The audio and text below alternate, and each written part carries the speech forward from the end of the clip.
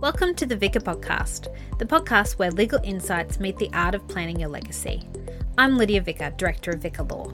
Join me each episode as we unravel the complexities, share valuable tips, and empower you to navigate the path of estate planning and succession law in Queensland. We will hear from experts in the field and, every now and then, take a dive down an uncharted road. Let's embark on this journey together to ensure your future is safeguarded. This is the Vicar Podcast, where your peace of mind begins.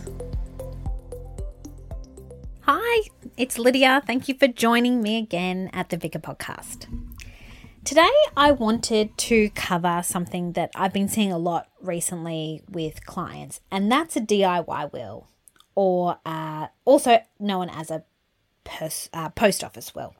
So I've seen people come to me with either these wills and they're unhappy with them, or they're uncertain about an aspect of their estate planning, or I've seen them come to me via probate, people wanting to get a grant of probate after someone has passed away. Okay, so you can definitely do a DIY will. The requirements of a will in Queensland is that you have to name executors, beneficiaries. It has to be dated and signed and witnessed by two independent witnesses. That's essentially the only requirements. But the problem with the DIY will and not going to see a solicitor is that you really miss out on the benefits that a solicitor can provide in terms of your estate planning as a whole. So I like to say that, a will is not an estate plan, and you really need to speak to somebody that is experienced in estate planning to ensure that your will aligns with your estate plan. So I've got my top 5 things that a DIY will doesn't cover and why you should see a solicitor. So the first thing is that when you're doing a DIY will, you probably don't have any understanding of family provision claims in Queensland.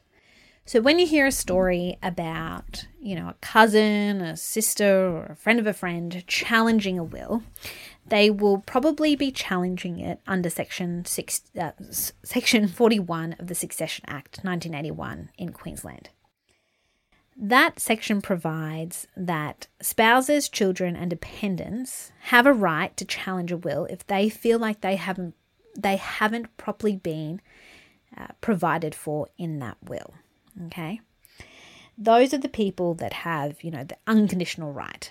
There are other people that may make a claim against your will. These include parents and siblings, or other people that are financially dependent, but they really need to show that they were relying on the deceased in terms of maintenance and financial dependency. Okay, so if you want to, for example, exclude a child, you might not realize, number one, the effect your will might have in terms of these family provision claims. You won't have the benefit of an experienced lawyer who has read the case law and understands mechanisms or ways in which you might, hold off a family provision claim when the time comes. So one thing that my clients use is what I call a PIP, or a ping-off payment, something that is meaningful but not too much to kind of stop someone making a family provision claim against your will. So if you do a DIY will, you don't get the benefit of all that legal knowledge, okay? So it's really important, if you want to exclude somebody or if you want to make an uneven distribution in your will, that you seek appropriate legal advice. The next thing a DIY will won't tell you is tax implications. So, for example, if you have an overseas resident as an executor of your will, sole executor, the tax office treats your estate as a foreign entity, and therefore you have you're taxed at a higher tax rate, and there are other kind of tax implications of that. There are also some implications where you have beneficiaries that are overseas residents as well. So you probably won't know that when you're doing a DIY will, and it's for a solicitor to say, hey, I think this might be an issue or a problem in the future, and then it's for you to assess whether you're happy with that in terms of your will and the effect it's going to have on your estate plan. Another thing that a DIY will won't direct you to do is to consider any companies or trusts that you're involved in. So it's really important when you're looking at your estate planning to also consider business succession planning. This is particularly important where you are a sole director and shareholder of a company, or if you're a sole trustee, appointer under a trust. What happens when you die? I know people aren't interested in reading company constitutions or trust deeds. Well, guess what? I am because I want to know what happens on the death of a director, on the death of a shareholder, on the death of a trustee or an appointer. What happens and how can we incorporate that into your estate planning? There's often steps that we can take now to ensure that a plan is in place upon your death. There's also things that we can put in your will to ensure that you shareholdings, for example, are going to the right person in accordance with your wishes. So that's something that a DIY will won't tell you, and something that you really need to work with a solicitor and most likely your accountant about the best way moving forward. Another thing that a DIY will won't direct you to is whether you've provided for your minor children properly. Okay, it'll definitely ask you for guardians, and it's important that you do appoint guardians. And quite frankly, it's probably one of the hardest questions that my clients have to answer. I know when I was doing my will, just before I had my first child, it was a horrible, horrible question to have to answer, and to think about that prospect. So thinking about guardians, what you should be looking at in terms of who is an appropriate guardian is really important, and your solicitor can really guide you in that conversation. Also, whether you should have a backup guardian. When is the right time to update your will and change a guardian? These are all excellent conversations to have with your solicitor, and something that you won't be prompted to think about when doing a DIY will.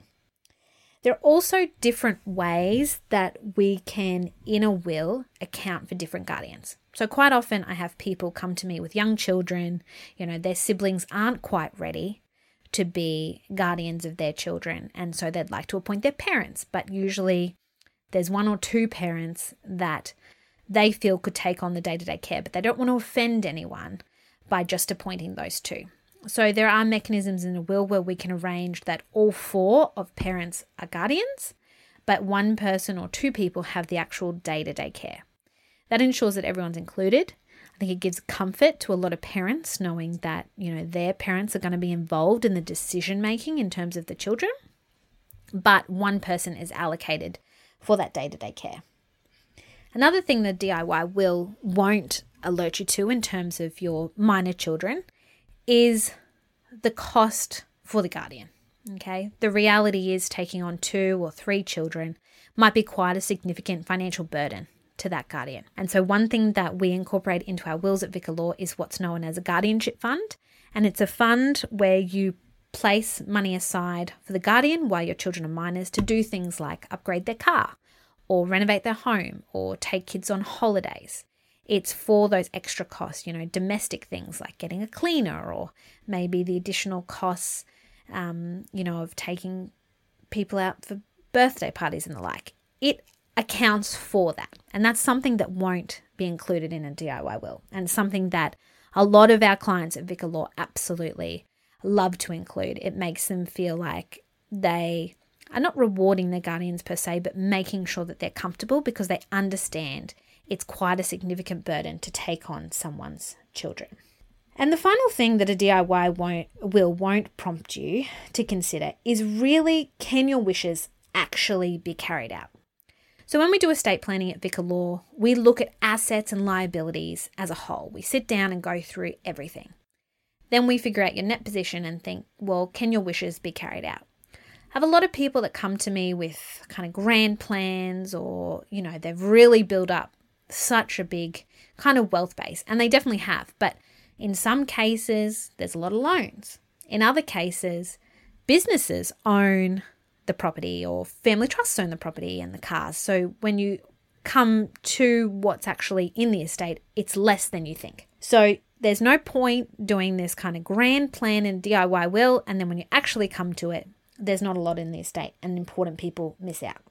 Another thing that you won't be prompted to on a DIY will is think about your specific gifts. So if you specifically want to gift something to a person, what will happen if that, isn't available at the time of your death? Okay, we do really a full overview of absolutely everything. And that's why, and I will continue to say it throughout every podcast, that a will is not an estate plan. And at Vicar Law, we really look at everything holistically as a whole to make sure that what you want is able to be carried out. And if I think that something doesn't look right or looks a bit risky, I'll definitely tell you. But at the end of the day, it's your will. And I want you to walk away from your appointments with me after you've signed your will, your enduring power of attorney, any variations to your trust deed or company constitution. I want you to be able to walk away and say, yep, I'm happy. I know exactly what's going to happen when I pass away. I know exactly what everyone's getting. I know exactly when I need to be updating my will and talking to Lydia again about it. So if this has really prompted you to think, oh God, my DIY will did not consider any of these things, then hop on my website, www.vicarlaw.com.au. I'd absolutely love to work through those things with you and come up with an estate plan, which is really meaningful to you and your family and is about protecting your assets and protecting your legacy. Thanks so much for tuning in. Feel free to subscribe, review, like, and share the Vicar podcast, particularly where you have friends and family that they've done a DIY will. Definitely send them this podcast. Thanks for listening, and I'll talk to you next time. Thank you for joining us on another insightful episode of the Vicar podcast. If you're ready to take the next step in securing your legacy, visit www.vicarlaw.com.au to book a free consultation with me, Lydia Vicar. Plus, don't forget to download our free guide to the 5 things you need to know about estate planning. Your future begins now, and we're here to guide you every step of the way. Until next time, I'm Lydia Vicar, signing off. The Vicar podcast comprises general information and does not serve as a substitute for professional advice. Prior to making any legal decisions, individuals are advised to seek independent professional guidance and assess the suitability of this information for their own individual goals and objectives.